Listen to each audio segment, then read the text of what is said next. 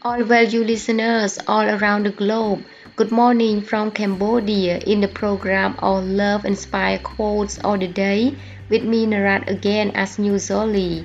I hope you all are doing well and be happy.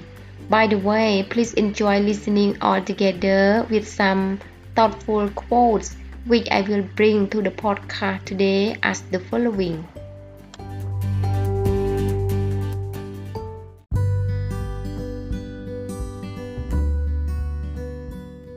Just one small positive thought in the morning can change your whole day.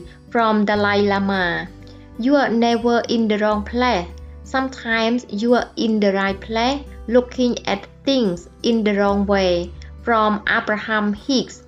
If you are not failing, you are not pushing your limits. And if you are not pushing your limits, you are not maximizing your potential. From Ray Dalio. Our prime purpose in this life is to help others, and if you can't help them, at least don't hurt them. From Dalai Lama. Respect yourself enough to walk away from anything that no longer serves you, grows you, or makes you happy. From Pop Proctor.